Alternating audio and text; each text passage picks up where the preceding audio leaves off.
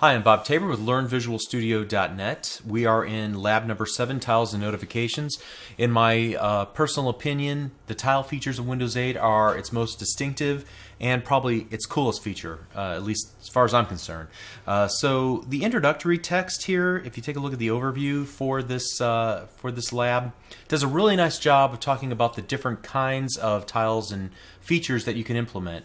And so here's just a really brief rundown. Some of these we've already seen, like the primary tile. It's 150 pixels by 150 pixels.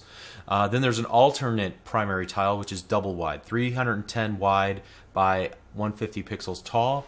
So if the user wants to make a particular tile stand out, you may choose a double wide tile so you can find it more easily in the list of tiles.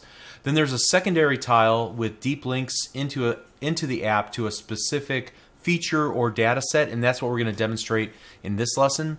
Then there are also these things called live tiles, which can display 5 updates to the application, little messages via queuing, and then also live tiles that can display push updates from the Windows notification service, and we'll talk about that and how to wire all that up.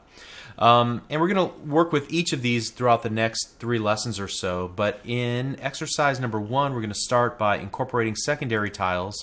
And it's going to allow the user to bring up the app bar on a given recipe and then say pin this recipe to our start page, and then from that point on they can get back to that specific recipe directly from the start page, and we'll navigate them into the correct recipe. Alright, so it's actually extremely easy, as we'll see.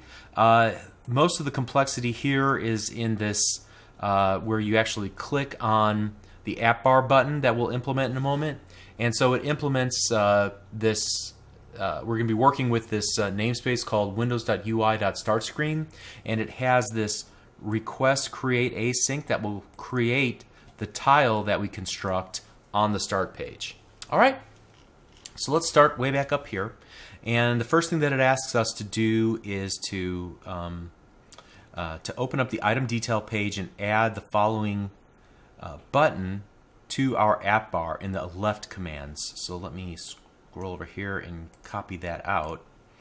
And so let's go to our item detail page, and we're going to find our left commands stack panel, and we're going to put it next to our brag button. When we do that, notice that it's missing the style pin app bar button style, and that's really the next thing we're asked to do here. Those styles are already defined. They've just been commented out inside of the standardstyles.xaml. So let's open up standardstyles.xaml, or actually I have a better idea. Here's another way to find a given static resource. Just hit Control-C on our keyboard and then Control-Find. And then what I want to do is put a double quote in front of it and then search the entire solution, and that should help us find its definition. And so the instructions tell us to merely move this beginning comment below that pin app bar button style. Now we'll also uncomment out the style above it. I'm not sure that we're going to use that here, but it won't harm anything to have that uncommented out. Okay, next up, it says that we should go to the item detail.xaml.cs page and add the windows.ui.startScreen namespace that I talked about a little bit ago. Start there. Alright, and you can see I've already been through this one time, so I'll go ahead and repaste it in. Okay, and then what we'll do next is to implement that on pin recipe button clicked event handler. So if we were to take a look at the click event for our new app bar button, we would just be implementing this on pin recipe button clicked. So I'm going to put that at the very bottom here, below all of our on brag button clicked and the on capture photo and video that we worked through several lessons ago.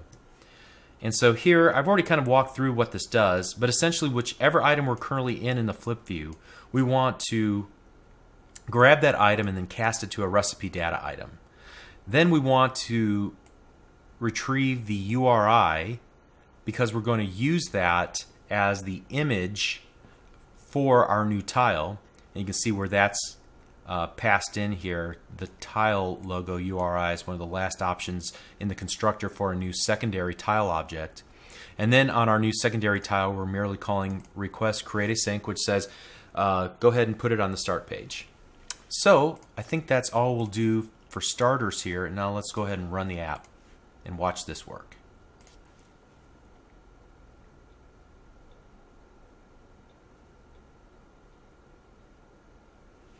All right, so let's use a different item this time. Let's choose German meatballs. All right, so I'm going to right-click to bring up the app bar, and then I'm going to click the pin button. And when I do, notice that it displays this little pin to start dialog and asks me if I want to rename this. Otherwise, this is what our new tile will look like on our start page. I'm going to go ahead and click pin to start. And now if I were to go back to the start screen and scroll over, you can see that we have our German meatballs, our tile displayed, and then also, I don't know if you can see this in the video, but there's also the text German meatballs, and we could have edited it, but we left it as is. So now what we want to do is allow the application, whether it's currently running or not, we'll take two different steps for those two scenarios, but either way, we're going to click on it and we want to come back to this page. You'll say, well, it already does that. No, that's only because it was in the suspended state, all right? What if the app wasn't running or we were off on another page? Currently, let's just go over here to something that I can actually pronounce. Okay, carrot salad.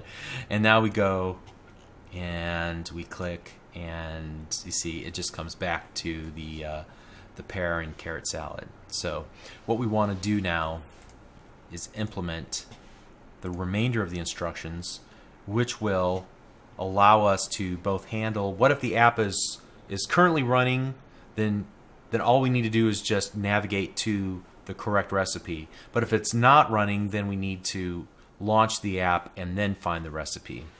Okay, so there's a few additional steps there.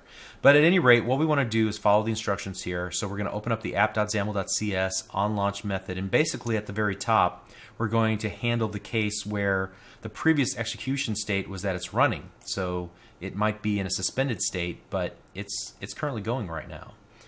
So let's go ahead and find our app.xaml, the onLaunched event,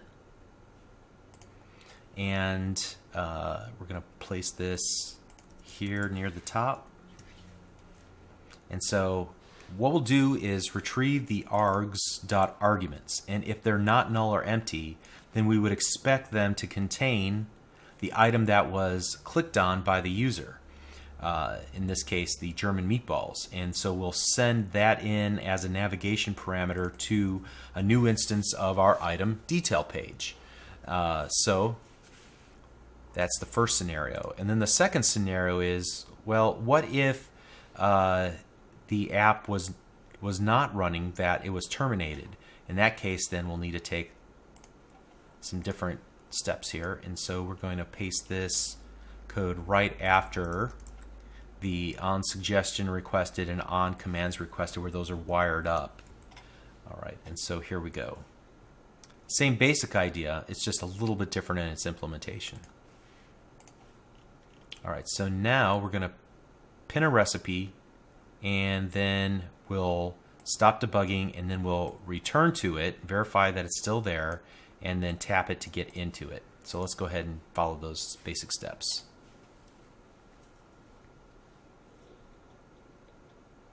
All right, so there we are in the Contoso Cookbook. Let's immediately go to the start screen. Now we have our German meatballs icon. Let's just see if that works now, and it does. Awesome. Now let's, for example, go to a different cuisine here. Let's go to French quiche, and let's pin that one to the start menu. And let's go ahead and then shut down, stop debugging, and let's go back to the start menu. And this time, let's go ahead and click the quiche, and it opens it up. Awesome. All right, so it works. That was extremely easy, right? So we're off to a great start. I can see all sorts of ideas or applications for this idea in my own apps. So next up, let's incorporate push notifications into our tiles. That'll be fun too. See you there. Thank you.